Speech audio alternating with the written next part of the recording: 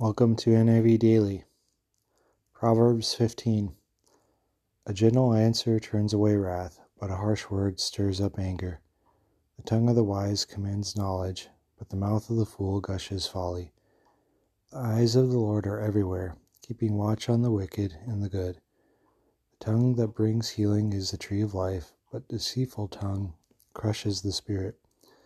A fool spurns his father's discipline, but whoever heeds correction shows prudence.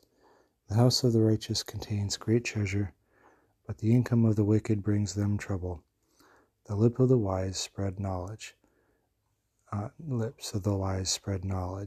Not so the hearts of fools. The Lord detests the sacrifice of the wicked, but the prayer of the upright pleases him. The Lord detests the way of the wicked, but he loves those who pursue righteousness. Stern discipline awaits him who leaves the path. He who hates correction will die. Death and destruction lie open before the Lord. How much more the hearts of men? A mocker resents correction. He will not consult the wise. A happy heart makes the face cheerful, but a heartache crushes the spirit. The discerning heart seeks knowledge, but the mouth of a fool feeds on folly. All the days of the oppressed are wretched, but the cheerful heart has a continual feast. Better a little with fear of the Lord than great wealth with turmoil. Better a meal of vegetables where there is love than a fattened calf with hatred. A hot-tempered man stirs up dissension, but a patient man calms a quarrel.